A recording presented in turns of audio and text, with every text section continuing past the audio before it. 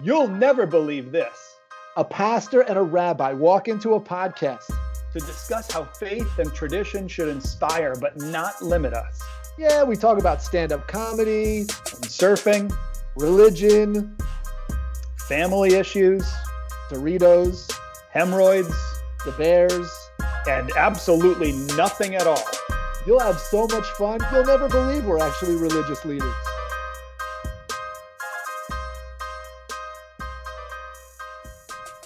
Hey everyone, Ralph here. Welcome to You'll Never Believe This. Today it's our honor to introduce you to my good friend Rich Curtis and talk about his book, Change Your Story, Change Your Life, the field guide to rewrite your stories, create happiness, and set yourself free.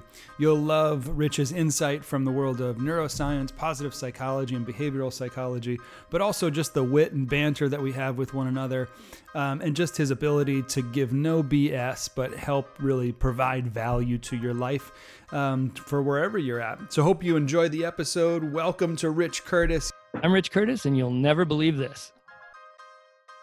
Hey everyone, thanks for listening. Excited to be here today. I'm Ralph Super. And I'm Jamie Leiter, also known as Chaim. And this is You'll Never Believe This. Today we have a special guest, a good friend, author of a new book, Change Your Story, Change Your Life. He's helped a lot of people in his business and now helping a lot of people through his work as an author. I want to welcome Rich Curtis. Rich, thanks so much for being here. Would you start off and just tell everybody a bit about how you got into writing a book? Why were you inspired to write this? Oh, yeah, right on. Thanks for having me, guys. Excited to be here. If you told me 10 years ago that I was going to write a self-help book, I would have absolutely laughed at you. That's not the arc of my life that I saw happening. But in 2013, about 41 days before the birth of my first son, my mom suddenly passed away. It was really unexpected. We thought she had a hernia. Turned out she had a lot of cancer. And we ended up in the ER still thinking she was having hernia complications. And then about 14 hours later, she passed away. And I came away from that experience really altered in some ways I didn't anticipate. I was really going through the depths of grief and depression, a lot of anger and frustration. And it seems odd to say, but I didn't know it. I knew I wasn't right, but I thought I was relatively okay. I was dealing with this pretty good. And some things became really apparent to me in sort of a moment of revelation. I think some people have their revelations, taking ayahuasca and sitting on the slopes of the Andes, cuddling a yak and staring up at the stars. And it's this amazing epiphany. Yep. Cuddling yaks, that's mine. Yeah. But I had my epiphany circling a Costco parking lot, screaming at the top of my lungs into the phone, having an argument with my brother, unbeknownst to me being chased by a man in a very small golf cart that couldn't keep up with my Tundra and was just circling me because apparently somebody had reported this insane man that just keeps driving in circles around Costco. But in this fight with my brother, I blurted out all of a sudden, "Look, I'm failing Ann, that's my wife. I'm failing you, and we failed Mom. We just stood there and watched her die. We did nothing. We just watched her die. She fought for us every day of her life, and we didn't fight for her." And when I blurted that out, I thought, "Whoa, where did that come from?" This is about 2 years after my mom's death. I had no idea that story was inside me. I had no idea to the depths of grief and guilt I was feeling about that day. And when I blurted it out, I realized, man, I've got all these stories inside me that I don't know, that I've never taken the time to say out loud or write down or evaluate. And when I really thought about that story, as a side note, I stopped when I said that. So I stopped and the golf cart guy nearly hit me. And so I'm in the middle of this, not speaking to my brother, sort of epiphany. This guy from Costco is knocking on my window, trying to get my attention. I completely ignored him for a couple of minutes because I was stunned to the extent that there was this really negative story inside me that was affecting my life that dramatically. So I sat down and I asked myself some important questions. One was, is this true? Did I really not fight for my mom? And even if it's true, is this story serving me? Is this doing anything positive in my life? And the answer to both those questions was no. So I set about trying to rewrite that story. Can I do this? Can I change my perception of this day in a way that is equally valid but true? So I went back through that day and I looked at the facts, and the facts were my mom had a DNR, do not resuscitate order, which required us to sit on our hands and respect her wishes to die her way. which was in direct conflict. My background is as a raft guide and a mountain guide. And so when people are hurting or dying, we tend to do things, and we're trained to just keep doing things until we can't do things anymore. And then we either pass out or hand the person off to someone who knows more and can do more than us. So to sit there and do nothing was so counter to my personal programming. I think it hit me maybe even more than it did my brother. So I had sort of some compounding, bad stories there, right? That sort of guide savior complex, nobody dies on my watch thing was also playing in the background. Yeah, let me ask you, because this is something as I was reading the first couple of chapters and the story you're telling is kind of expounded. Why do you think you had that level of consciousness to question if that story is true? Like, I think a lot of people go through life and they just they hear, I failed my wife, my mom, and my brother, and they just go into deeper. They just go into, this is who I am. This is how I'm going to live. They don't have that sense of there's a better way, or there's a different way, or there's something I can do to get out of this. What do you think triggered that you had that, advanced level of consciousness about this?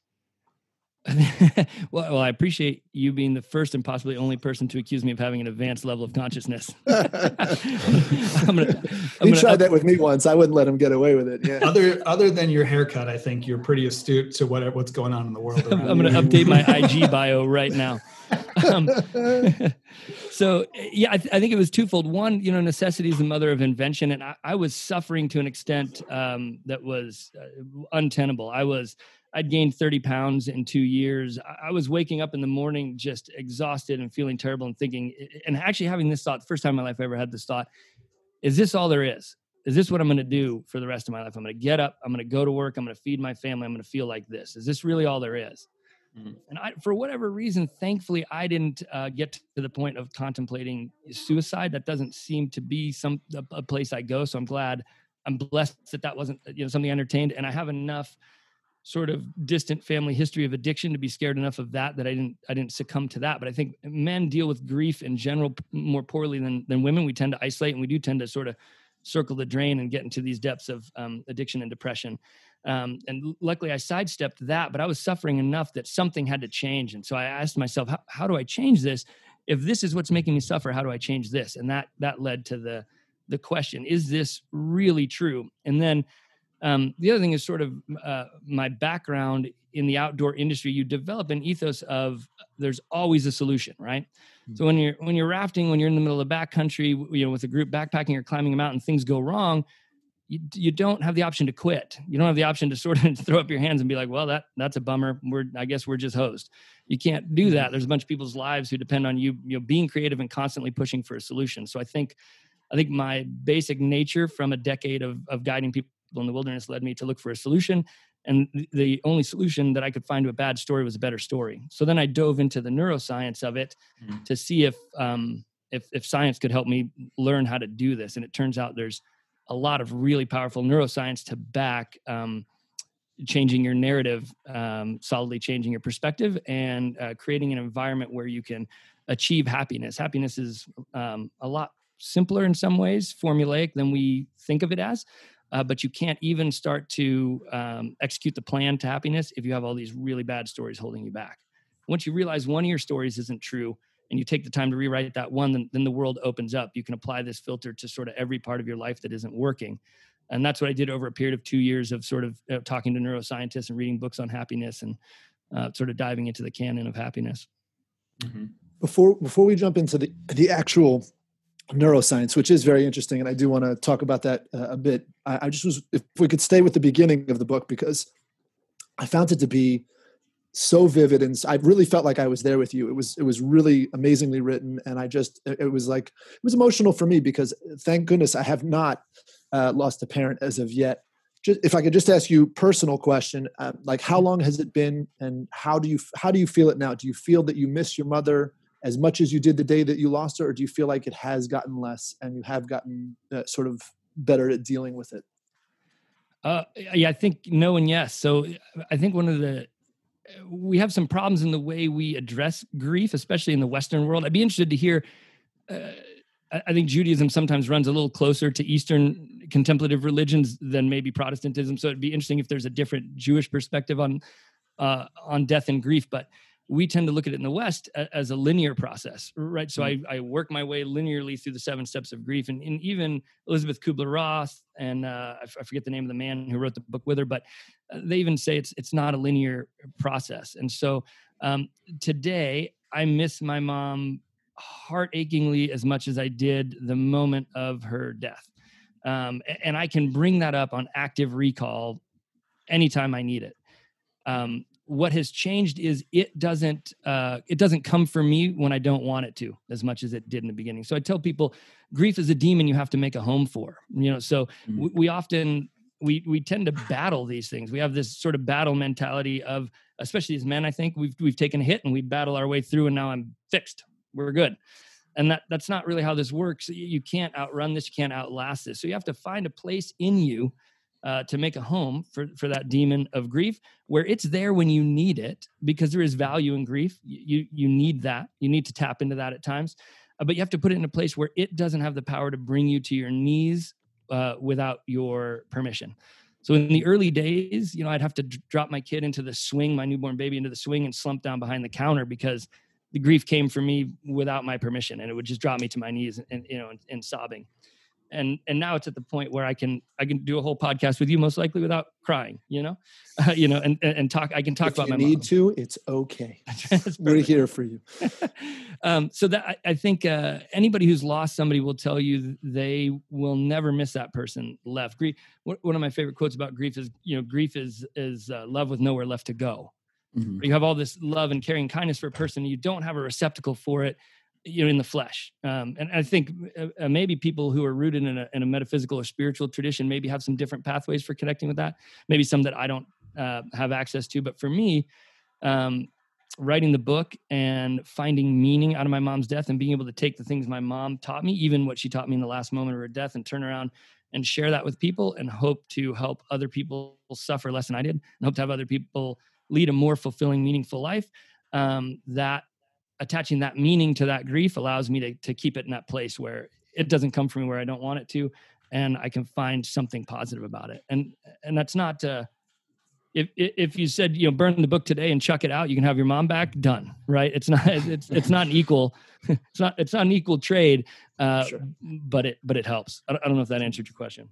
No, for sure. Like some goodness out of the wreckage. I love where you say, you talk about how meaning shapes your reality. And in the book, you say, not only do we compile and filter all the information that makes up our reality, but we also assign meaning to it. Like, it's not just a list of details or in binary in front of us, but, we compile that mom died, that it was brutal, and you suddenly assign this meaning, and you had to come to this process where you've realized that there's that the meaning to it on your life isn't detrimental, depressive, completely devastating. Like, you still have a full life to live, a family to take care of, a business that you work through, that kind of stuff. I love that part of the book. Yeah. And I think that, again, I think men are really good at, I think we've got a model for Stoicism. Stoicism is great. If you study the Stoics, there's a lot to be garnered in terms of emotional resilience out of Stoicism.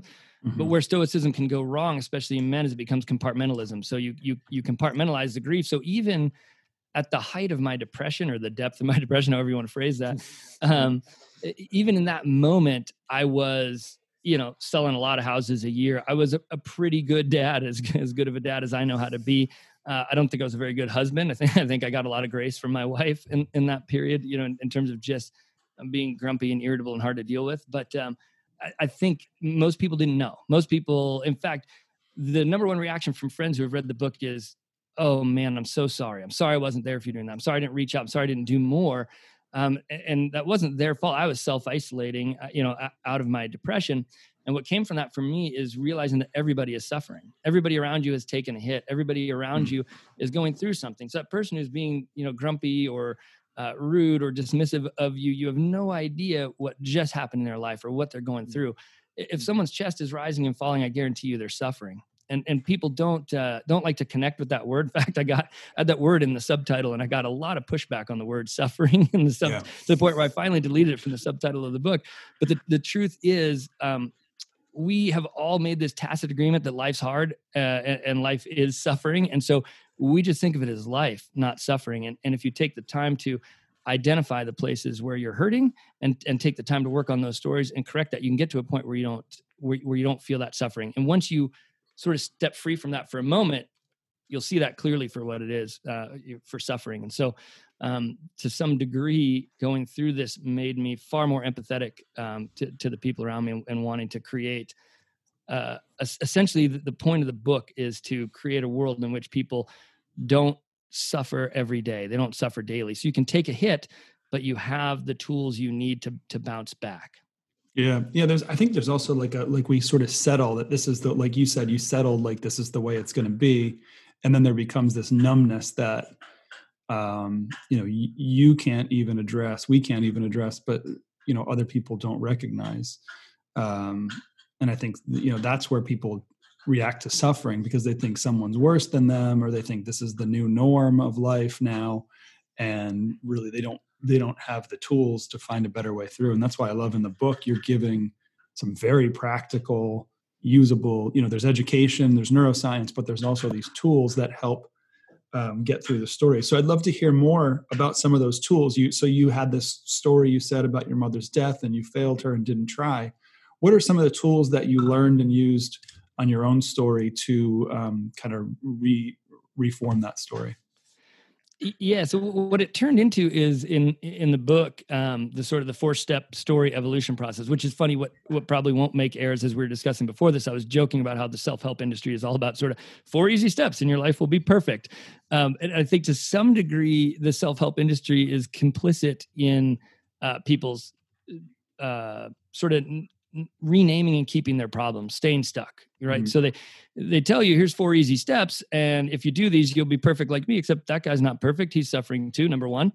And number two, no life change is easy. So I try to make a distinction in the book that these things are simple. It's not rocket scientists. I'm not the smartest guy you'll ever meet, but it takes work. So emotional resilience and consistent lifelong happiness is available to people who are willing to do the work, but it is work. So what I discovered is that story affects us in the deepest parts of our brain, and the parts of our brain that are responsible for biological survival, like the medulla. So there's this brilliant researcher, Mary Helen Immordino-Yang, who does neuroscience research into education, and she has discovered if you tell someone an inspiring story while they're in an fMRI machine, the part of their brain that lights up is the medulla. Now there's the midbrain also lights up in a couple other areas that are responsible for your gut function. But the most illuminating part was that the part that's lighting up is the medulla. It's the oldest part of your brain. It's the part that's responsible for keeping your heart beating, for keeping your blood pressure up, for keeping you breathing when you're sleeping. If you take a big enough hit to this part of the brain, they can't even keep you on life support. They can't keep you alive. So this is the core of your biological survival. When you hear an inspiring story, that part lights up on the fMRI, which means a couple of things. It's getting additional blood flow, and it's being electrically stimulated to turn on, which means an inspiring story changes you at the neural level. And that's, if you just pause on that, when you hear an inspiring story, you are being altered at the neural level in the survival center of your brain. And that's how powerful story is on us. And I think you both probably in your day jobs, use a lot of story and a lot of allegory, and that's why it works, because you're reaching right into the depths of the biological survival center of the brain. And nobody knows where the soul might be stored, but certainly I think it's inarguable that the biological survival center is something that's crucial and innate to who we are. So our stories, our narrative, are directly linked to our biology. And so when you think about it, when depression starts affecting you physically, that's why when you have a bad story or a negative story, you are harming yourself at the very biological survival point in your brain. And so the story evolution process started with the idea that if I feed that part of the brain better story and better information, I'm going to do better, not just emotionally, but physically and across the board. And so it starts with getting the story out of you. So you have to take the time to write it down. So if you think about it, it's like you're getting in the car in the morning and you turn it on, the GPS comes on, it starts taking you somewhere, and you just go. You don't take the time to see where it's taking you. Because we all have Teslas that drive themselves, right? That's right. Until they turn into a fireball on the side of the highway. I just want to throw a story in here. I don't know if you guys ever heard this. There was a woman who was supposed to, she was an elderly woman, I think in like Denmark, who was supposed to pick up a friend. She put on Waze. She drove 900 miles until she realized something was wrong. And I was like, so some people do just sort of take off. I mean, not most of us, thank God. Continue. That's amazing. Yeah, but it's like that. We have all these stories. You have a story about every part of your life, who you are as a father, who you are as a religious leader, who you are as a comedian, as a surfer, who you are as a husband, who you are as an athlete. And these stories direct your whole life. And you've probably never taken the time to write down, a single one of them. And so the first step of the story evolution process is just write it down. Not the version that I would tell you on a podcast, not the version you would tell people at a party, but the late night whiskey in your hand, I'm hurting version, the real truth. You write that out. And then I encourage people, the next step is to say it out loud. And I actually encourage them to videotape themselves. I did this recently with my 7-year-old. He was really struggling with distance learning and missing his friends and being really sad about that. And this is a kid who loves school, loves learning. And he said, Dad, I hate school. And you could see his whole body. He was so sad about that because he doesn't really hate school. That's actually incongruous with who he is as a person, but he's hating this version of school. He's hating this pandemic version of the school. And I videotaped him telling that story. And I played it back for him. I said, how do you think you feel? Look at yourself. And he says, that's horrible. I don't want to feel like that. And I took him through the story evolution process. And then we recorded him at the end telling his news story, which is something along the lines of, I love school. I love to learn. And distance learning sucks, but it's still a chance to see my friends. It's still a chance to learn. So he didn't deny the truth of it. Distance learning sucks. Nobody's saying it doesn't. It was true, but it was positive. And I re-recorded him telling that story. And the videos, I won't put videos of my kids on the internet like that. So I'm not going to show that video, unfortunately. But he was just bright and excited and ready to go. And we had so few problems with getting him to go to distance learning after that. So the second step is to say it out loud. So you hear it and record yourself, because you will physically see on your face the points in the story that don't work for you, that hurt. You'll see a twitch, a tinge. You'll see yourself get sad. You'll see yourself cringe even, right? Like if your story is, I'm a terrible athlete, right? Well, would you want to stand up at a cocktail party and tell that story, right? What would your face look like if you're like, hey, everybody, I'm a terrible athlete, or I'm a horrible father, or I kick puppies on the weekends, right? Like whatever this terrible version of the story is, you'll see it on your face. It won't look and feel good. So you write it down to get it physically out of yourself. You say it out loud so you can feel it, so you can get the emotion of it. And then you do the process of rewriting it step by step, each word, each sentence. It's an iterative process, and you rewrite it. But this isn't using positivity and positive psychology to batter away, bad feelings.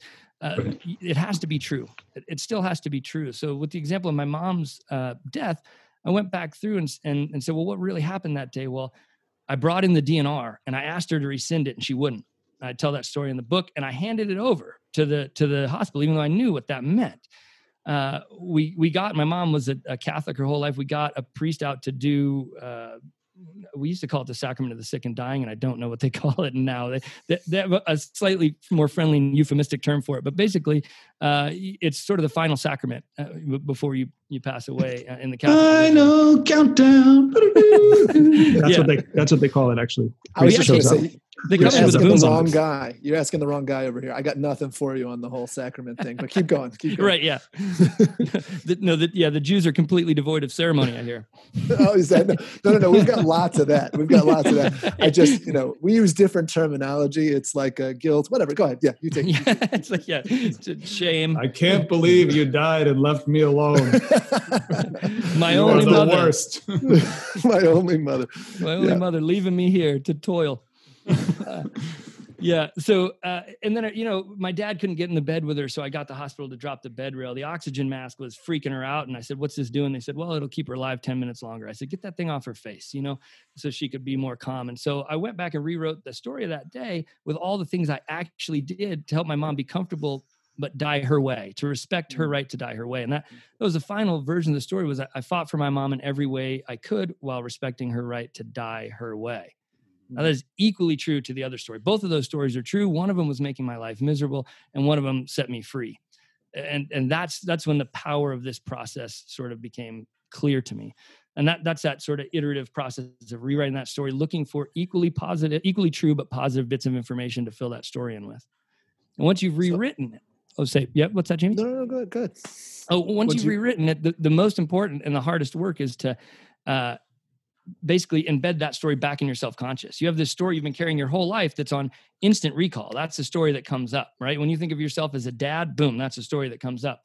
And so if you want this new story to work, then you have to implant it in your self-conscious. And that takes a lot of work. In my experience, 21 to 30 days minimum, 60 to 90 days better, of putting it up where you can read it twice a day, telling it to yourself when you wake up, telling it to yourself when you go to bed, and getting out and getting in front of as many of your friends as possible and sharing that story out loud as part of your living oral tradition with these people, such that now when I get triggered for the story of my mom, it's that story that I fought for my mom in every way I could while respecting her right to die her way that comes up.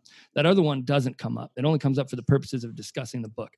And that took a lot of work. So that's the key. That's where I'm sort of unequivocal about the work you have to do. But if you're willing to put in that work, the freedom and the lightness that comes on the other side of doing that is well worth it. So what I was going to say is, when I was reading about this whole rewriting, I was actually reminded of the movie Big Fish. I don't know if you guys. Great book. Great too. So, but what I liked about that is that when I first saw the movie, it has that, I don't want to trigger. What's not trigger warning? That's not the one I'm looking for. The one where you don't want to tell anybody that the ending, whatever. We're not going to tell you. Spoiler. There's the one. Spoiler warning. Trigger warning. I'm very sensitive to people. You should have said trigger warning before the shame comment. That's what you should have said. Trigger warning. I should have said, this is Jamie Leiter. Trigger warning. Something's coming. Just be ready for it. But in the movie Big Fish, I love the fact that by the end of the movie, the son realizes that the father's stories are not really, it doesn't matter. The truth of the story doesn't matter, right? Yeah. The truth of the story, and you said it a little differently. I like that you said, try and infuse it with true things. But if you go to the book that I study the most, the Torah, right? People always ask me, is this real? Did this happen? Is this, and I always say to them, that's not the point. You're missing the whole point of what these texts are about. These texts are about trying to tell you how to live your life. It's not, did that actually happen? This isn't a history book. This isn't a science book. This is a book that tells you our story as a Jewish people. And this is the book that tells you who you're supposed to be, or maybe even sometimes not who you're not supposed to be. Right. And those things are not about truths. They're about how you see yourself, how you want the world to be. And that's really what I think you're also trying to work at here is help a person see who they're supposed to be. Yeah. And see the different iterations of truth. That's an interesting interaction you're having with the spiritual text there. And you have so much freeboard to work in the world when you accept it as that, like, whether it's true or not, doesn't matter. I have a good friend who is very close to Catholic. He's Eastern Orthodox, but he has a doctoral degree in theology. And we have a long 20-year history of getting in hours-long religious debates. Once we even got locked into the new, he used to live in New York in Washington Heights, and we went to Ground Zero, and we got locked in one of the new towers they were building. They had one building up, and you could tour it. We got locked in there because we were sitting there staring at the blast site and having a religious discussion. we got trapped in there. But he says a similar thing. If I question him about this or that detail, it's, well, if you're questioning the details, you're missing the point. The point is how this informs your life and how you can live this out. And if how you can live this out, if what you're going to get at the end of this is positive, then the text is positive for you. And that's what this guy Isaac Litsky calls your own personal virtual reality. We're all living in our own personal virtual reality, in the sense that we are compiling a truth through our subjective senses, right? We only have our 5 senses to work with, and none of them are direct. We think of like sight as a direct projection of the world, but it's not. Your emotions and your past experiences affect even your sight. So as I see Ralph and Jamie on the Zoom meeting here, I'm not seeing them empirically. I'm not seeing a direct mirrored reflection of who they are. I have all these experiences with Ralph, as a human being I've known for a while. I have cultural experiences that I, have tacked on to Jamie emotionally from other friends, who are Jews, other rabbis I've known. And all of that gets filtered in and gives my brain a projection of who you are. And if we can wrap our minds around that, if we can get that, and we can believe that the input we're getting isn't empirically true, but filtered through our subjective emotional state, then all of us, it doesn't become a post-truth thing. It's not that truth doesn't exist. I say in the book, if I smack you over the head with a chair, we're both going to agree that this chair exists. But it's only a chair because you say it is, I say it is, and we need a common way to label it and talk about it. But we are in control of the emotion we attach to the chair, of the definition we attach to the chair, and of how that interacts in our lives. So if we can get to that point, you have so much freedom to build stories that actually serve you and take you where you want to go. What do you think the hardest part of getting through the layers of bullshit about our stories is?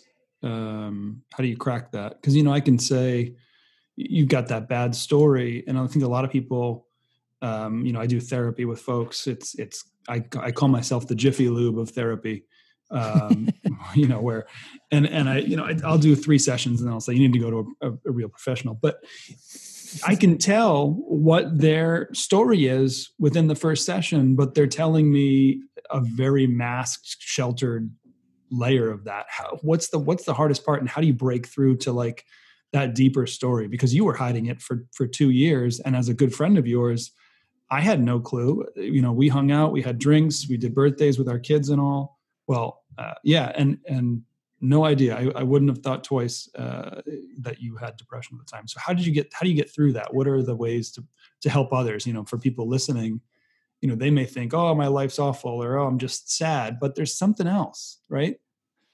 Yeah, I think, there's a lot of versions of that. Sort of, how do I help myself? How do I help others? Or how do I help someone in a professional sense? So in a professional sense, you have a hill to climb of you're building rapport. I think that's maybe harder in my job as a success coach, where people are coming to me, through a referral, but they don't have a personal relationship yet, or maybe they saw my online content. But I first have to establish that I'm a real human being that cares about you. I have to establish that everything you say here is confidential, and build some trust before they'll even get below that surface level and tell me what's really bothering them.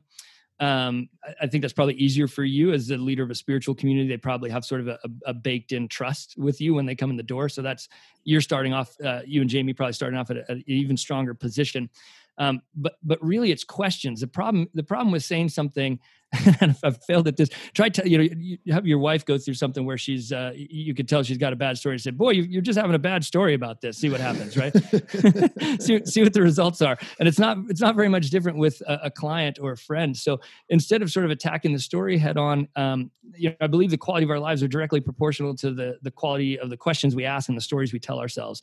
And the questions have to come before the story. So when people are telling you these bad stories, and you can see it plain as day as a third party observer that they're really torturing themselves over something that's not really true, you start to ask them those questions. Well, is that really true? And they'll probably say yes, and then, well, is that the only version of the story that could be true, right? Mm-hmm. What else happened? Or what other pieces of information do you have to apply to that story? Are there more positive pieces of information that you can bring to the table? And you start to get them to think through it in a different way. Because the problem we're fighting is our brains are 80% on autopilot, right? Your brain is the number one resource hog organ that you have, right? It takes up the most energy in your body.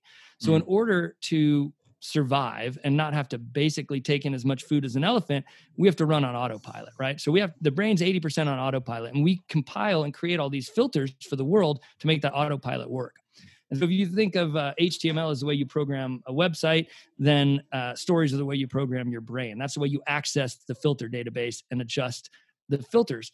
And so, you have to get people to the point where they can start to step aside of those filters, and they can reactivate and turn the brain back on. And questions do that. If you can get someone just for 1 second to question whether that story's true, to question whether they're missing something, or ask them, is that story serving you? Is it making you feel good? Is it taking you where you want to go? Right? And asking those kind of powerful questions starts to get people to turn the brain back on, take it out of autopilot mode so that they can sort of get cracking. And then you have to begin to help them pattern their world for the positive so they can even find those better bits. So anthropologically speaking, if you go back to, the caveman days, there were 15 other hominids running around, foraging and trying to make more hominids. And we're the ones that survived. And we didn't survive because we were the best at procreation. We survived because we were the best at fear. So we programmed a brain that was really good at ducking the saber-toothed tiger, right?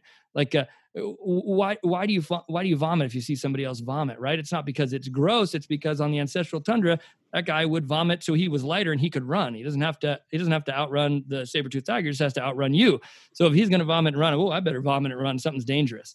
And our brains still work that exact same way, but without an immediate daily threat to life, right? So most of us, although Jamie, perhaps in some places you travel, you have to maybe scan the horizon more than we do in our daily lives. But without an immediate threat to life, people's brains are still going to scan for threats. And instead of threats, it becomes negative bits of information. And so you have an anthropological preset to compile the worst possible stories for yourself from the most negative bits of information. And that person sitting in your chair needing help, they've been doing that their whole lives, not because they're bad or because they suck at life, but because that's what they're programmed to do. That's their basic biology. And the only way to, usurp that biology and move beyond that, is to sort of apply a more metaphysical, filter to it of, even if this is true, even if the story you just told me is 100% true, is it taking you where you want to go? Is it doing good things in your life? Work them through that series of questions to get them to the point where if you just get them to question, then you're in. Once they start questioning whether that's actually the only version of the truth that there is, you can start to do the work. You talked a little bit in the book about media culture and trying to sort of block out media culture. And I often go to, when it comes to these sorts of issues of depression and mental illness, if you will, I think of movies like The Silver Linings Playbook and the show Homeland, and I wonder if, and I might just be setting you up to say what I want to say, but I'll try not to just set it up. But do you feel that these things are doing a total disservice to people? That they show these people who go through, quote unquote, a process where it takes little to no work in an hour and a half, and all of a sudden they're cured. I always feel frustrated. I don't. What do you think, Rich? What's your take on this? Yeah. I think, it's like people say every overnight success was 10 years in the making, Right. So I think I think it's part of the problem is in the way we consume things. It's one of the things that's powerful about a podcast. We can talk long enough.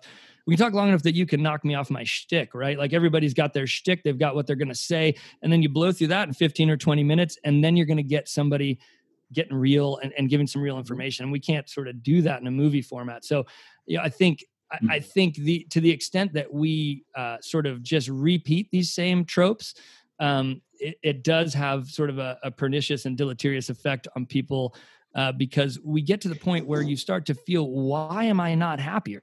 I think I opened the book with that question. Do you ever feel like, why is everybody else happier than me? They're not. Nobody else is happier than you. Everybody else is struggling. Everybody else is suffering. But the movies make it feel like there's nothing, no problem. You can't wrap up in a half an hour episode, right? And then social media, we're looking at everybody's best day highlight reel, and we don't build meaningful human connection in our perfection. I think that's why I said sometimes the self-help industry is complicit in sort of making people just feel worse because, man, I read your book and my life still isn't as great as yours. Well, that's because my life isn't as great as I told you it was, right? And so I think we really build human connection, through our beautiful fallibility, through showing people that we're in the fight with you. I am not like if you ask my dad, Dad, hey, are you happy? And he'd say, well, I'm not walking around, giggling like the village idiot all day, huh? Right. That's how he'd respond. And I think to some degree, our social media lives have created a sense that if you're not living your best day, if your every moment isn't a perfect Instagram picture, then you're not happy. But that's not what real resilient happiness is. Life isn't a sort of up and to the left linear progression from worst to best. Right. Life, you take hits, you get knocked down and you recover. Right. And so you have to be sort of willing to create a definition of happiness for yourself that allows for you to have bad days and take some hits. I think the ancient Greeks called it eudaimonia. Aristotle called it eudaimonia, which is, if you read all the happiness books, that's the sort of most agreed upon definition, which translates into human flourishing. Right. That's pretty good. Everybody wants to flourish. That feels good. But for me, it falls flat because it doesn't acknowledge the work. It doesn't acknowledge the pathway to get there. I think I was telling Ralph the other day, Doc Paskowitz has this quote that I use in the book, which is, health is more than the mere absence of disease. It's the presence of a superior state of well-being, a pizzazz, a vitality that has to be worked for each and every day of your life You cannot get it in a bottle or from Dr. Phil. It's got to be gotten through diet and exercise and rest and recreation and attitudes of mind working all together every day of your life. Now, he's articulating not just what it is, but how you get it. And if you just change a couple of words and say happiness is more than the mere absence of sadness and depression, and you run the rest of that quote, you get pretty much the pathway I'm laying out in the book in the core 4 habits of how you create the right neurochemical environment in your brain for happiness.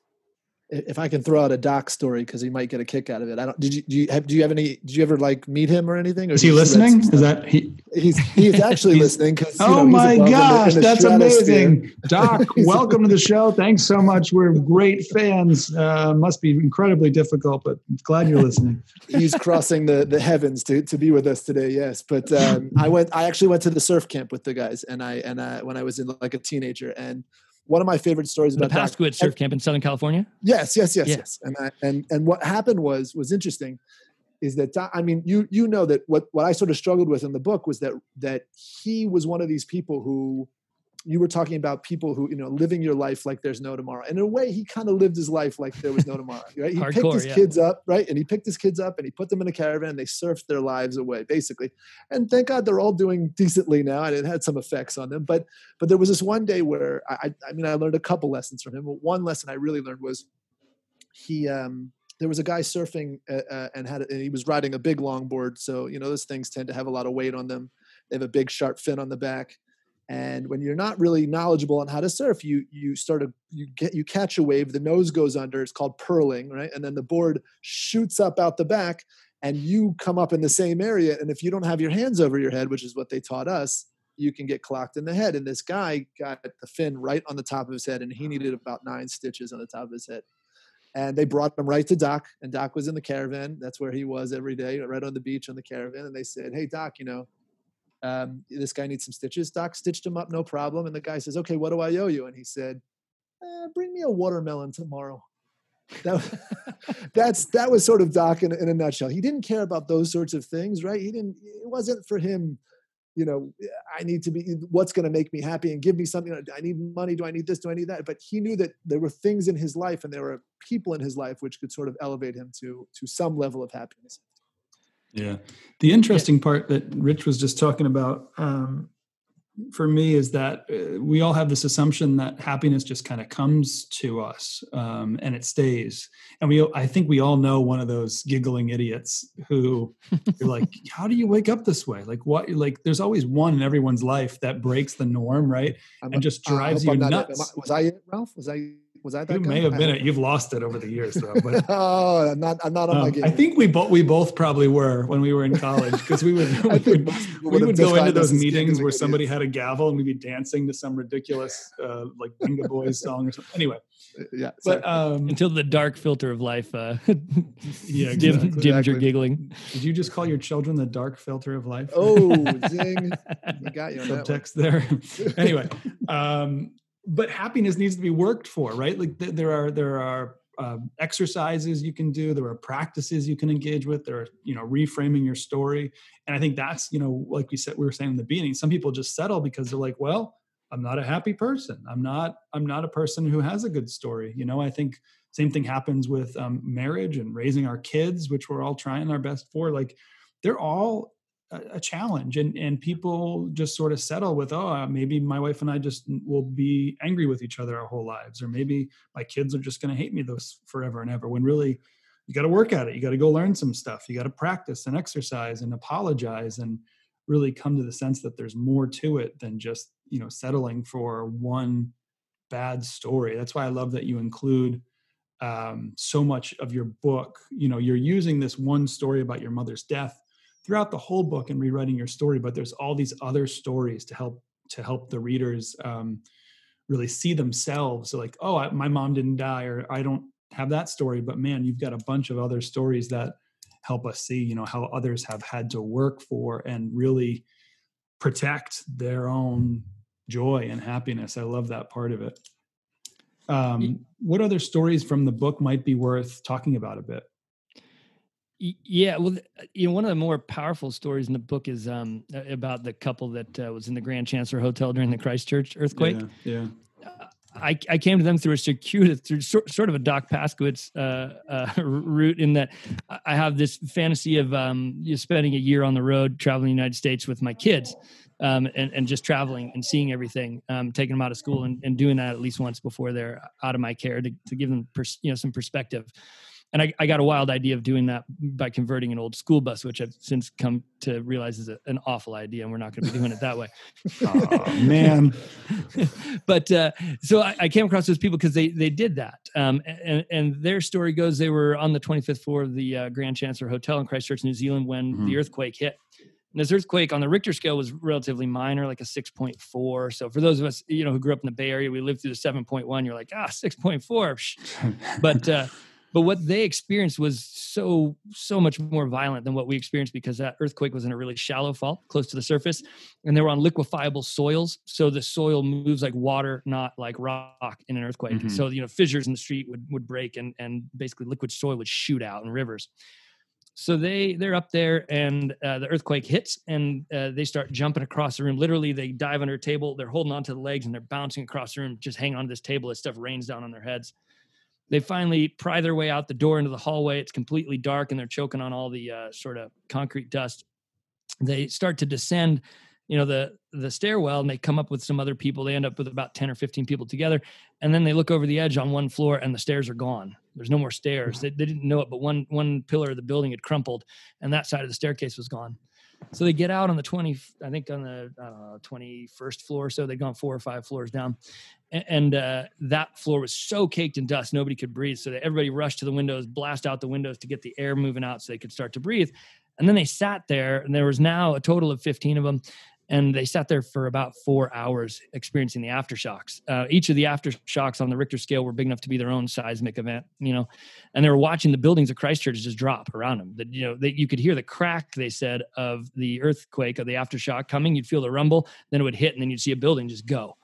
And so they just sat there wondering which one's going to take us. The next crack we hear could be the end of our lives. Yeah. And Andy, the husband, he had a very real moment of thinking, if this is the end of my life, have I lived my life the way I want to? And the answer for him was no. Mm-hmm. He had that sort of ascendant career, track. He was the youngest VP in a travel industry company. He was actually the next day about to move to Australia to take over a new job as a VP of this company. And he'd been just sort of living that traditional story that had nothing to do with his values and how he wanted to live. So they eventually, a huge aftershock hit, and him and his wife looked at each other and said, "Look, I'd rather die in the stairwell than here. We're going. We're going to get out of here." And they rallied the group, and half the group decided to stay, half the group decided to go down.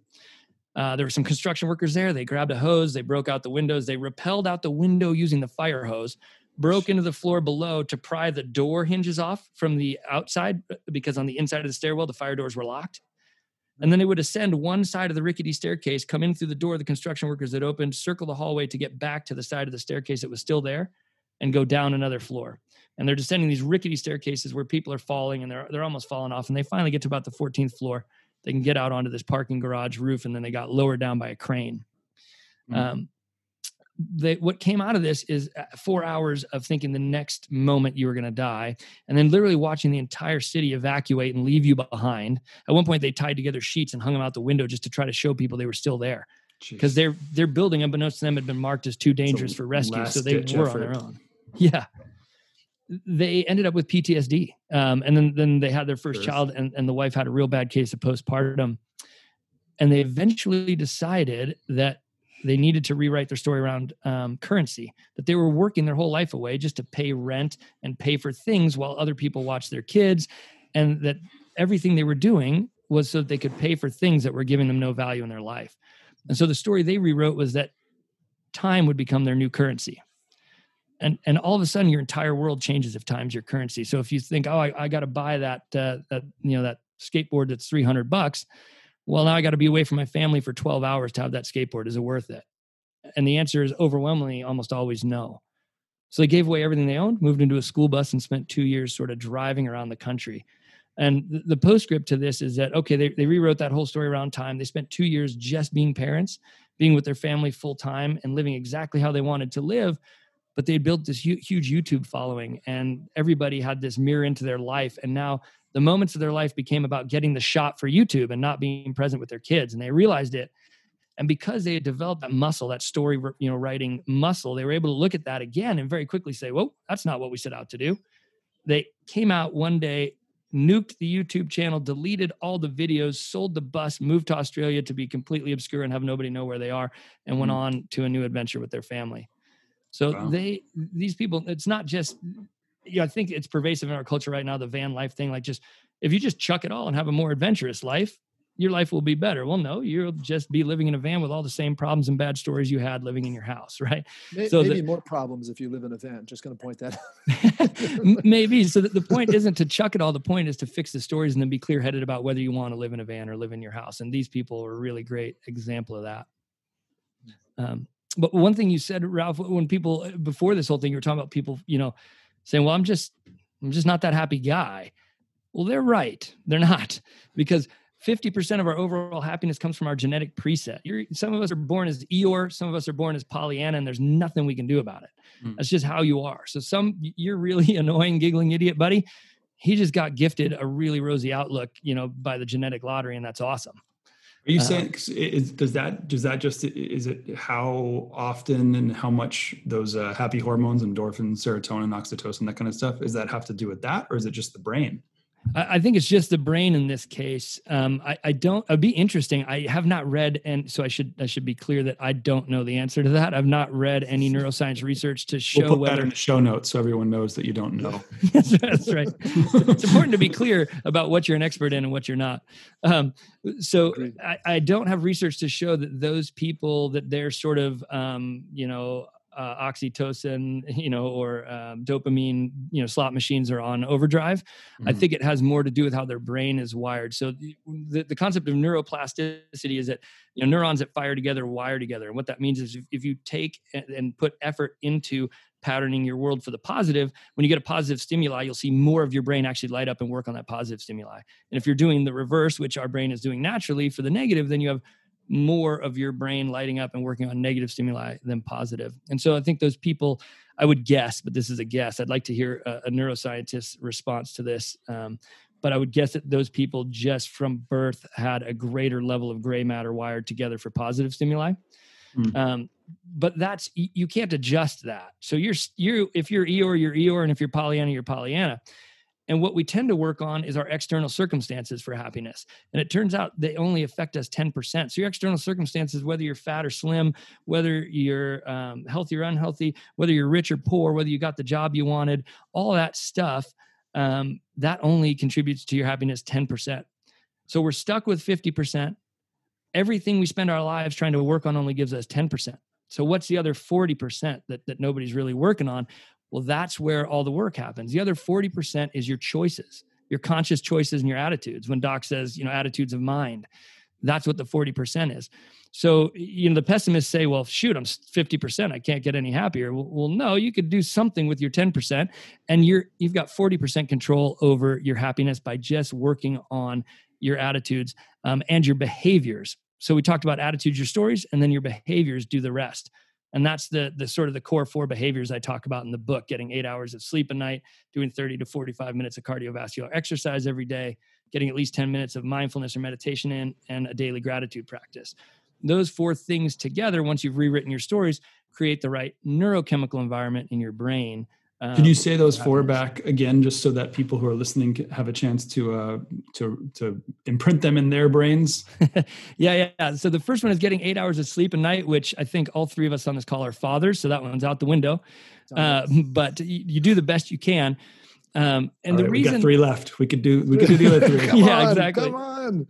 But the reason these are important, I think everybody has heard, people are like, God, don't talk to me about gratitude again, right? Like we have all these things that sort of culturally people tell us we should do that are added to our to-do list. So I got to brush my teeth for 2 minutes a day. I got to eat, 20 ounces of fiber. And now I got to be grateful for every silly thing that happens in my life. And people start to feel sort of battered and abused by us adding things to their health to-do list without the knowledge of why this works. So if your brain is naturally preset to pattern for the negative, these things help you overcome that. So sleep is really important because after one night of missed sleep, it disconnects your amygdala from your prefrontal cortex. And why that's important is your amygdala is like your like angry, buddy, in his Ed Hardy t-shirt who's had one too many Jaeger bombs at the bar and he's just ready to punch somebody out all the time. That's your amygdala, right? And then, your prefrontal cortex is your mild-mannered accountant buddy Chip, who says, "Hey, man, that guy's not so bad. Maybe you shouldn't punch him," right? So one night, the guy on Office Space who wants a stapler. That's right, exactly. You told me I can keep my stapler, and I still haven't got my stapler. But one night of missed sleep, and that guy doesn't get invited to the party, right? So he's disconnected. So now we find if people are chronically sleep deprived, they have a 60% greater response to negative or angry stimuli from their amygdala. So you've missed sleep. You've now got 60% more when people do something that makes you mad, and Chip isn't there to tell you to calm the heck down, right? So 8 hours of sleep is really important so that all of the checks and balances in your brain are working properly. The second one is 30 to 45 minutes of cardiovascular exercise. Okay, I can still do the last. From the beach, I can still do the last two. How far got the he last. lives from the beach? We can't do it. Well, if you just walk to the beach, you'll be good. You'll have it covered for a couple months. Nice. What about driving to LA and back? Did that get me any cardio? No? Well, it depends. If you were, exercising your arm, tipping back the Monster drinks to keep yourself, awake during the time. Maybe you got some forearm exercise. I'll tell you, I sweat a bit when I had to pee into that jar. That takes a lot. Nice. the COVID safe bathroom stops. You won't get COVID from the public restroom, but you might get arrested and get on a database you don't want to be on. Wow. Well, I was still driving, so no one could identify me, even if they noticed. Anyway, okay. So number two. But exercise isn't really, it's not because you need to get out there and be really, cranking the reps, or it's not even about your physical health. It's important because it is a really, really powerful antidepressant.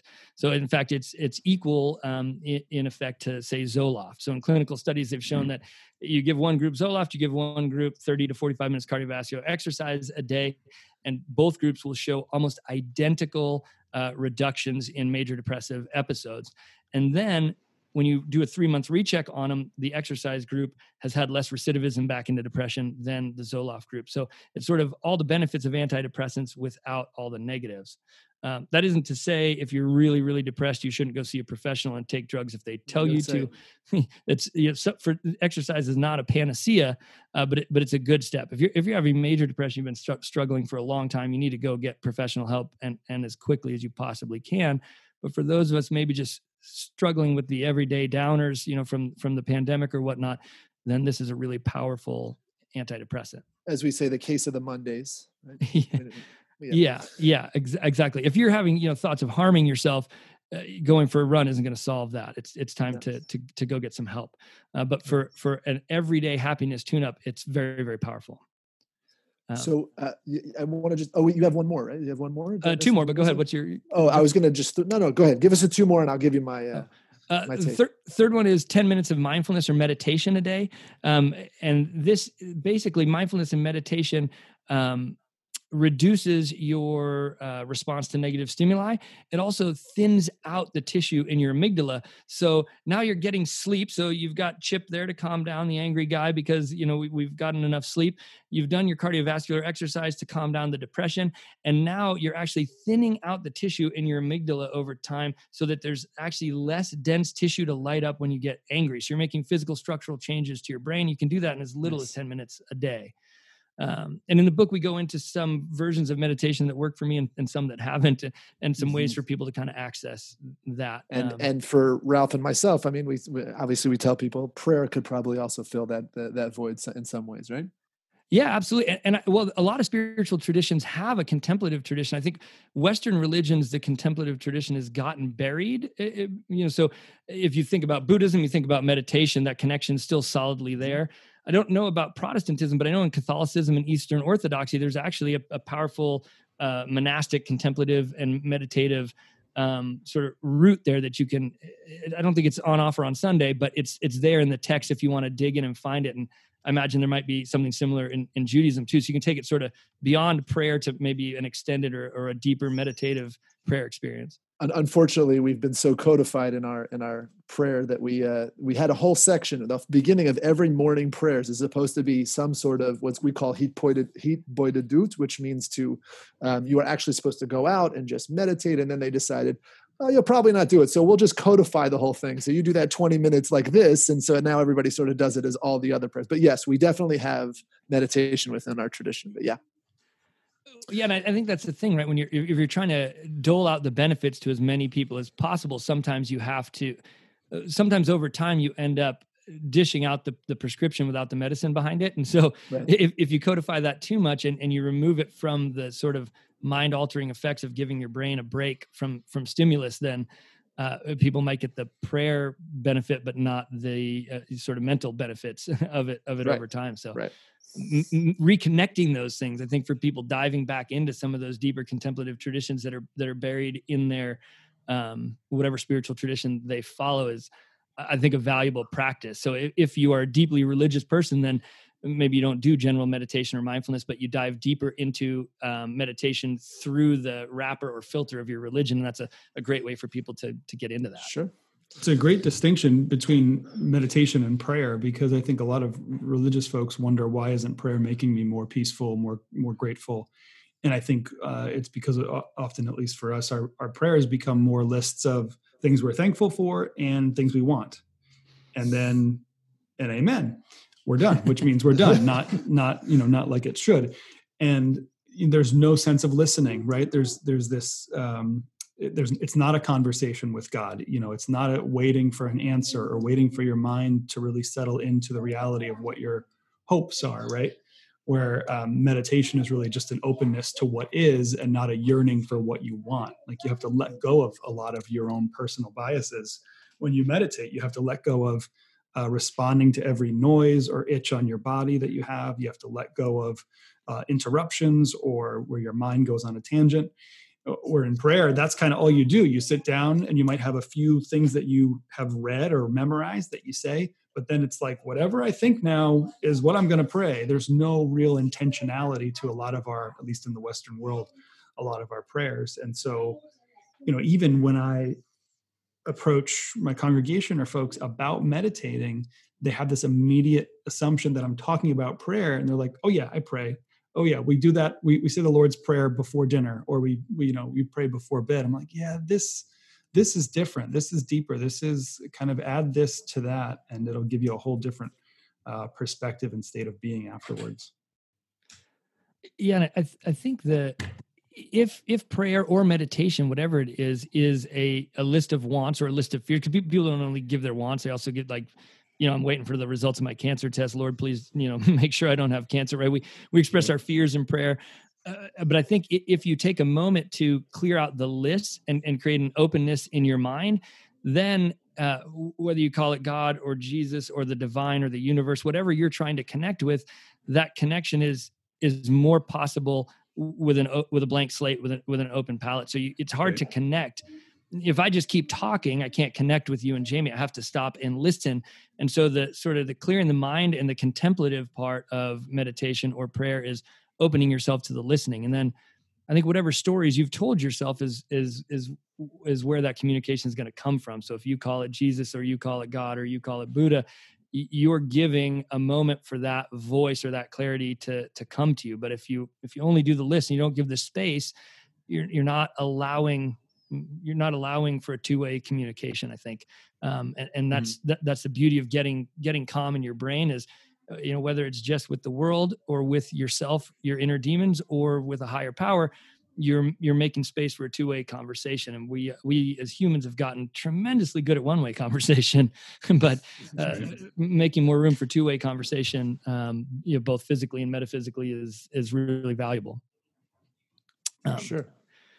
And the final practice is just a daily practice of gratitude. And that's simply just writing down 3 things you're grateful for one time a day, and then taking at least 10 to 30 seconds to actually feel that gratitude. I think that's one of the things that's lost in the sort of click on the HuffPost and see a list of things you should do to be happy, or write down 3 things you're grateful for.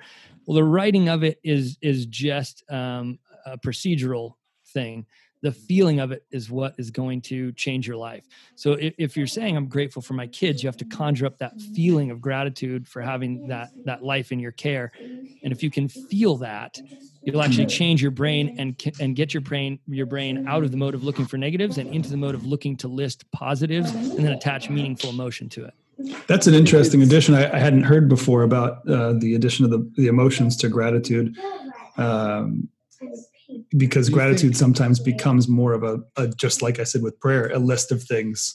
Like I look around the room, like oxygen, food, water, whiteboard, children, microphone, rather than trying to feel like on a deeper level. Go ahead, Jamie. I was just going to say, do you in our main time of year, right before the high holidays, we are supposed to go through this process called tshuva, which is a process of trying to not only make yourself a better person, but asking for forgiveness, right? But one of the key things that the Rambam, who is one of the major rabbis in our tradition, talked about in doing this process is actually to say it. So I like the writing down piece, but do you think there might be something more to actually, if you're saying I'm thankful for my children, but to say it to them, do you think it would actually give more, or do you think it's more important to feel it inside of yourself? Well, I think those are both wildly important, and I think they do different things. So the feeling it is what's going to make the biggest change neurologically for you, and training your brain to pattern your world for the positive, such that when you start writing your stories, you have more positive bits of information on active recall because your brain's trained to look for those. Now, the saying it out loud piece is sort of a process. Well, if you're saying it out loud just to yourself, then that's just reinforcing the process. But to say it out loud to your kids is a different thing. I have a chapter of the book called the Core 4 Family Style, where I talk about being able to give happiness to your family. And so because happiness is more formulaic than we think, it really is better living through chemistry. All of these, core 4 habits basically are going to dump in dopamine, oxytocin into your brain to create the right neurochemical environment for you to have positive emotions and feel happiness. Now, you can teach your kids to do that, and part of that is by mirroring or modeling gratitude. So we have a daily gratitude practice in our family.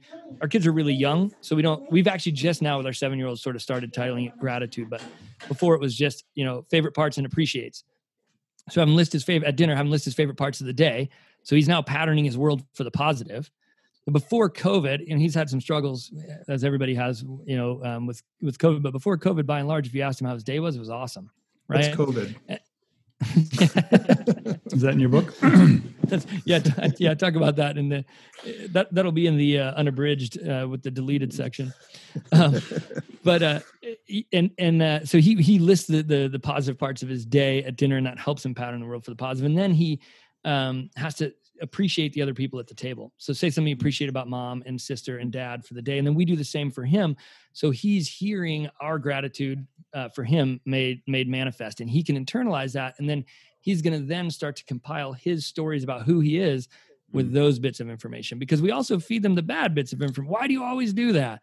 You're always so mean to your sister, right? So we are really, really good as parents at feeding our kids bad bits of information to compile their stories from. And so gratitude sort of helps to offset that, helps to give them verbal gratitude, helps to give them positive bits of information to compile their stories from, which will serve them later in life. I don't have anything I'm grateful for. Can you guys give me yours? Maybe. I'm grateful for you, Ralph. I'm 0 for 4 here at this point. You'll start from the core 0 and work your way up, Ralph. Listen, you got to start somewhere. I should say too, I've used that term bits of information. That's from neurologically speaking, as you sit here talking, you're getting about 11 million bits of information bombarding your senses right now. Some of them are duplicates, right? You could both be. You think so highly of yourself. 11 million? Come on. I'm giving them all to you. It's all my mojo and juju. 11 million coming at you. You are giving me the winky eye a lot. That's if I was single, that would be my new bar opener. Walk up. Nice. I got 11 million bits of information for you. Nice. I thought you'd go the other way. You're giving me I'm getting 11 million bits of information from you. Yeah, that's right. but yeah, a lot of it's duplicates, but we have to heavily filter that. You can imagine, your average dictionary has, about 1 million letters in it. So if I threw 11 dictionaries worth of letters at you right now, you'd be pretty overwhelmed. Or if you tried to look up at the stars and try to pick out a few out of the overwhelming amount of stars, we would just be this sort of quivering mass of indecision if we couldn't heavily parse this. So depending on the neuroscience study you read, it's anywhere from 40 bits to 60 bits that your conscious mind can process. So you're filtering out of 11 million bits of information, you're filtering out an infinitesimally small amount of that information to compile your stories from. Now, if you add to that your brain's preset for making those the worst possible bits, you can sort of see how we spiral into negativity. And so a lot of these things, daily gratitude practice, rewriting your story, is just sort of peppering your brain with these more positive bits of information to work with. Interesting. So the last question that I have is, the majority of the book is largely a personal journey of rewriting stories, but it seems like this has an implication for cultural stories that we tell ourselves on a larger level. And a lot of it seems we've here in America have been going through for the past, for the extent of the year. How do you, where do you see terrible stories in our culture, and how can we help to have a cultural influence on rewriting those stories? Yeah, well, I think when it comes to cultural influence, it's being intentional about the stories we sort of ingest and take in, and the stories we let our kids take in, and then the stories we put back out there in the world. You're both storytellers, so you have an intentional moment of deciding what story you're going to share with your flock or congregation that particular weekend. And so you can be really intentional about crafting a narrative for a small group of people. But broadly, my work as a success coach, I tend to work with people who are really successful, really pretty high functioning, fun people, adventurers who have lost their way. Similar to I have, they've sort of they've just gotten mired down and bogged down, and they don't feel good at what they used to feel good at, or they're not able to see a clear direction forward. And part of the process of helping them see that for themselves is clearing out some of these bad stories. So, for example, I talk about in the book all the movies and books that have sort of the rich guy as the bad guy and the guy with a big heart and a broken wallet as the savior and the good guy. Mm-hmm. And one of the things I see with my clients, and I had this problem myself early on in my real estate career, is you identify sort of rich people as being bad or negative, and you identify sort of poor people as being, inherently good or virtuous. Neither of which is true. People are just people, and wealth is an amplifier, right? So if they're sort of generally a virtuous person, they're going to be a much more virtuous person with a bunch of money behind them to do good work. And if they were generally a schmuck, they're going to be a bigger schmuck when they get a bunch of money behind them, right? Well put. When we, I threw schmuck in there for you, Jamie. Schmuck that you like? I wasn't listening until you said schmuck. I think everything about that was perfect. You keep going, Rich. But so I work with entrepreneurs a lot in rewriting those stories around money so they can achieve their goals. Because if you think rich people are bad people, then you're not going to go down the process of making yourself wealthy, because then you'd have to compromise your morals. So one of the processes we do are these sort of looking for and doing a deep dive into somebody you think is wealthy and is a really good person and does good work to rewrite those stories. Broadly, I think our country is at an inflection point, suffering from a lot of negative political stories. And I think regardless of which end of the spectrum you find yourself on, it's valuable to apply the same filters you might apply to a personal story to a cultural or political story. Politicians are consummate storytellers. Their jobs are predicated on their ability to tell a good story, and for us to believe them and believe based on that story that they're our guy or girl that we want to move forward and represent us. So if someone's telling you a story, I just apply those same filters. Is this story positive? Is this story serving me? Is this taking me or the country where I want to go? Is this the best version of the story I can write? And if you find some no's in there, then you have to ask yourself, why are they telling me a story that's not good? And then you make your own decisions about what to do based on that. So sort of regardless of your political leanings, applying a strong question asking approach and filter to the political stories, because these stories are not empirically true, and they're also not by accident. Every single story you're taking in is intentional, and it's meant to have you do, say, or feel a certain thing. And if you don't want to do, say, or feel those things, then you got to look for a better story or someone who's telling a better story. So I think if people apply those filters to the divides we're feeling in our country, we can start to come together around what is America. Can we agree on that? What's the best version of this? What's the best story we can write? And what's the best ending or best outcome we can create together? If we start to approach it and apply that way, we can maybe start to get out of our sort of tribal camps. These stories have pushed us into our tribal camps really, really well. And if we sort of take our story writing power back from the powers that be and put it in our hands and say, well, what do we, the people, want to write as our story for this country? Then I think we can sort of heal these divides, and maybe Thanksgiving and Christmas will be a little less contentious next time for folks. Isn't that seems like the big crux of it all, though, is that it takes a consciousness and a vulnerability, two things that you had to enter into when you realized your bad story with your mother. But culturally, we don't have a greater sense of consciousness or vulnerability. So it's acknowledging that the things we've been doing our whole life may be hurtful for other folks.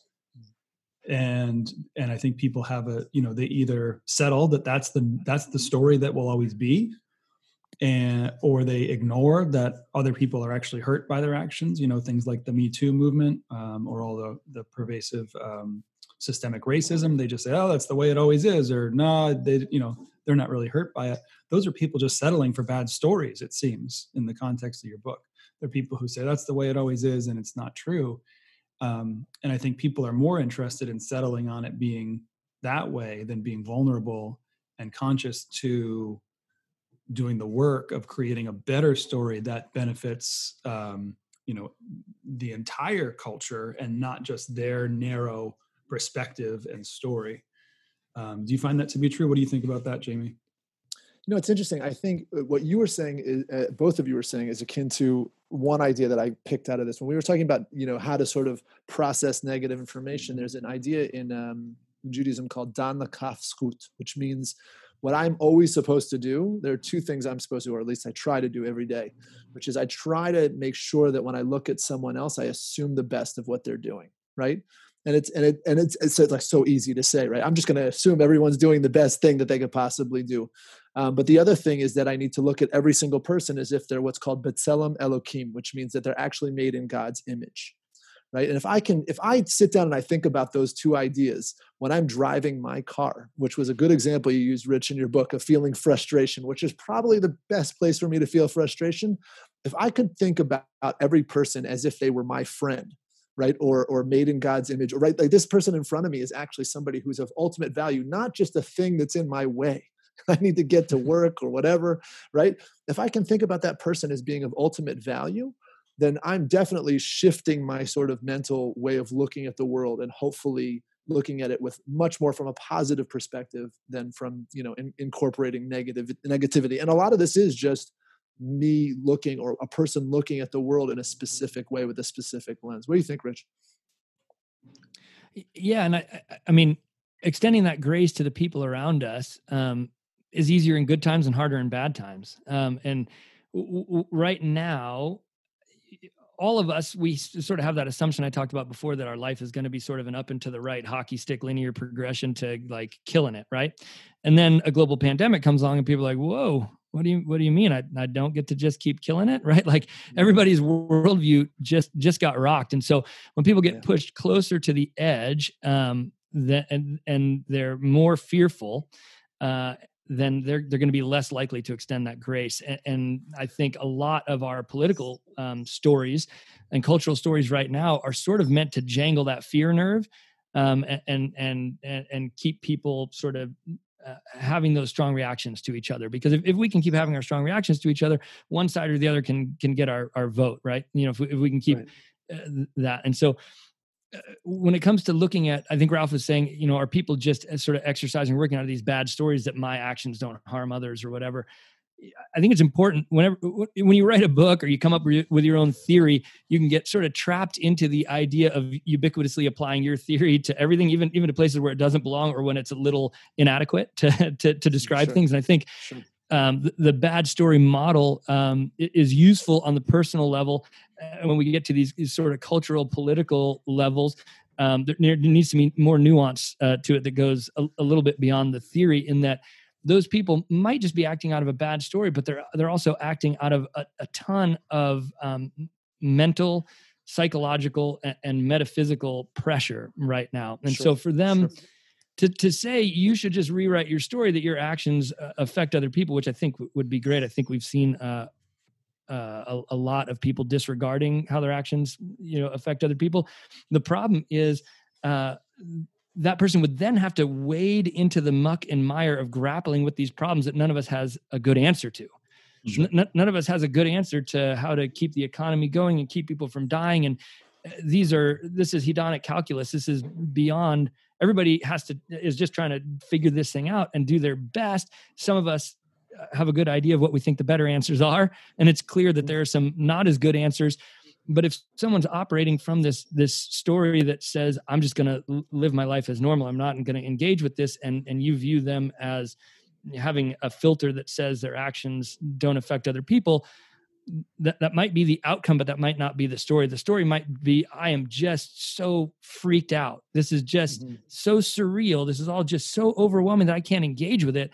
And so that autopilot of the brain kicks in and puts up the protective filters. And the protective filters say, I'm just doing me, right? I'm just going to do me. I'm going to take care of me. And that's all I can handle right now, right? Yeah. Some people in a crisis step up and lead and take care of a lot of others. And other people in a crisis need to step down and turtle up and just take care of them and their family. Sure. And that's not a judgment statement. That's just how it is. So I think in order for people to start to engage again with a type of dialogue that says my actions affect other people, and I need to take that into account on a moment by moment, day by day basis, we need a pressure release valve. We need to take the pressure off these people somehow. I don't have an answer to how we do that yet. Maybe, maybe vaccination. This podcast. That's right. Everyone should listen to it. Well, certainly, I think conversations like this help.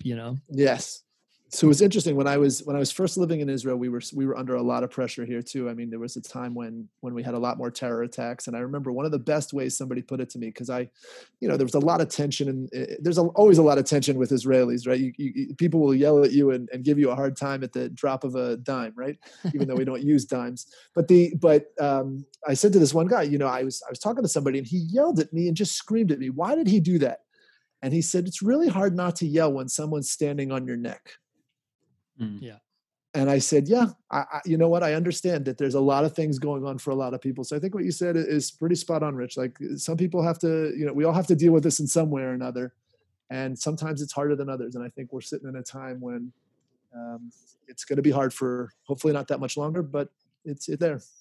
Yeah. And I think I like anyone, I have a deep desire for things to be better and for behaviors to be better. But I also, I know that there's not been a time in my lifetime that people are under more mental, physical, emotional, metaphysical pressure. And so for those of us inclined to speak or inclined to lead, I think the moment calls for a level of magnanimousness that is beyond our basic nature.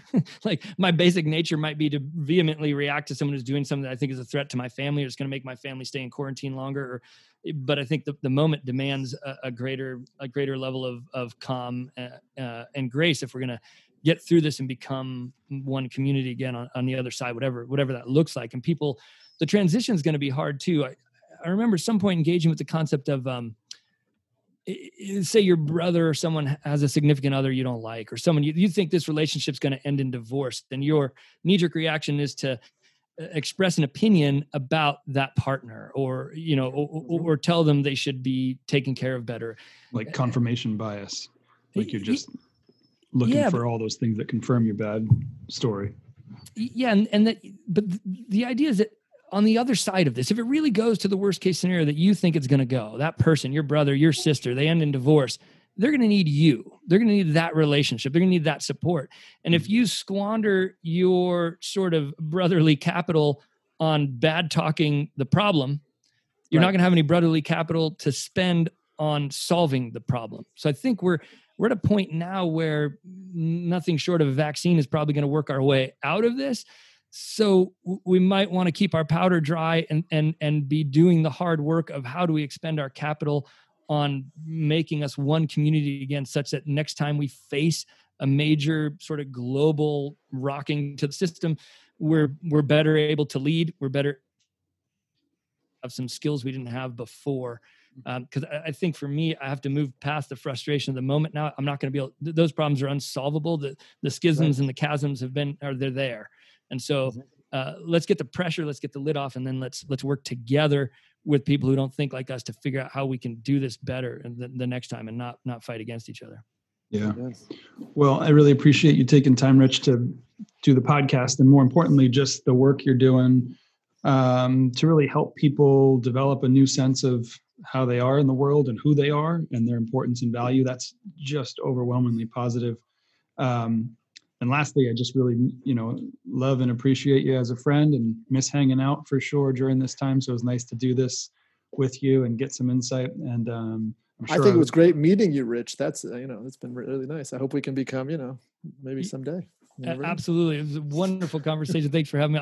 I love conversations like this, and we should do a screen share and watch Surfwise, and then we'll talk about the religious implications of that. Or Groundhog Day. That never hurts, right? The book is titled Change Your Story, Change Your Life, The Field Guide to Rewrite Your Stories, Create Happiness, and Set Yourself Free. It's by Rich Curtis. Make sure you search Change Your Story, Change Your Life and Rich Curtis on Amazon, or else you'll get some Jungian psychology books and such. But it's available in Kindle, paperback, and audio version read by Rich on Amazon. Rich, is there anywhere else you want, if people want to follow up with you or engage with you on social media or online, is there any other places you want to recommend? Yeah, they can go to my main site, richcurtis.com. It's RICHCURTIS.com, or they can check me out on Instagram or Facebook at Rich Curtis Guide. Cool. Well, thanks so much, buddy. Great having you. Great seeing you for a bit. We really appreciate nice you to doing meet this. you, Rich. Thanks, guys. Have you again another time. Yeah, that was a wonderful conversation. Enjoy your evening over there, Jamie. Good to see you, Ralph. Enjoy your day, Rich. Take care. Bye-bye.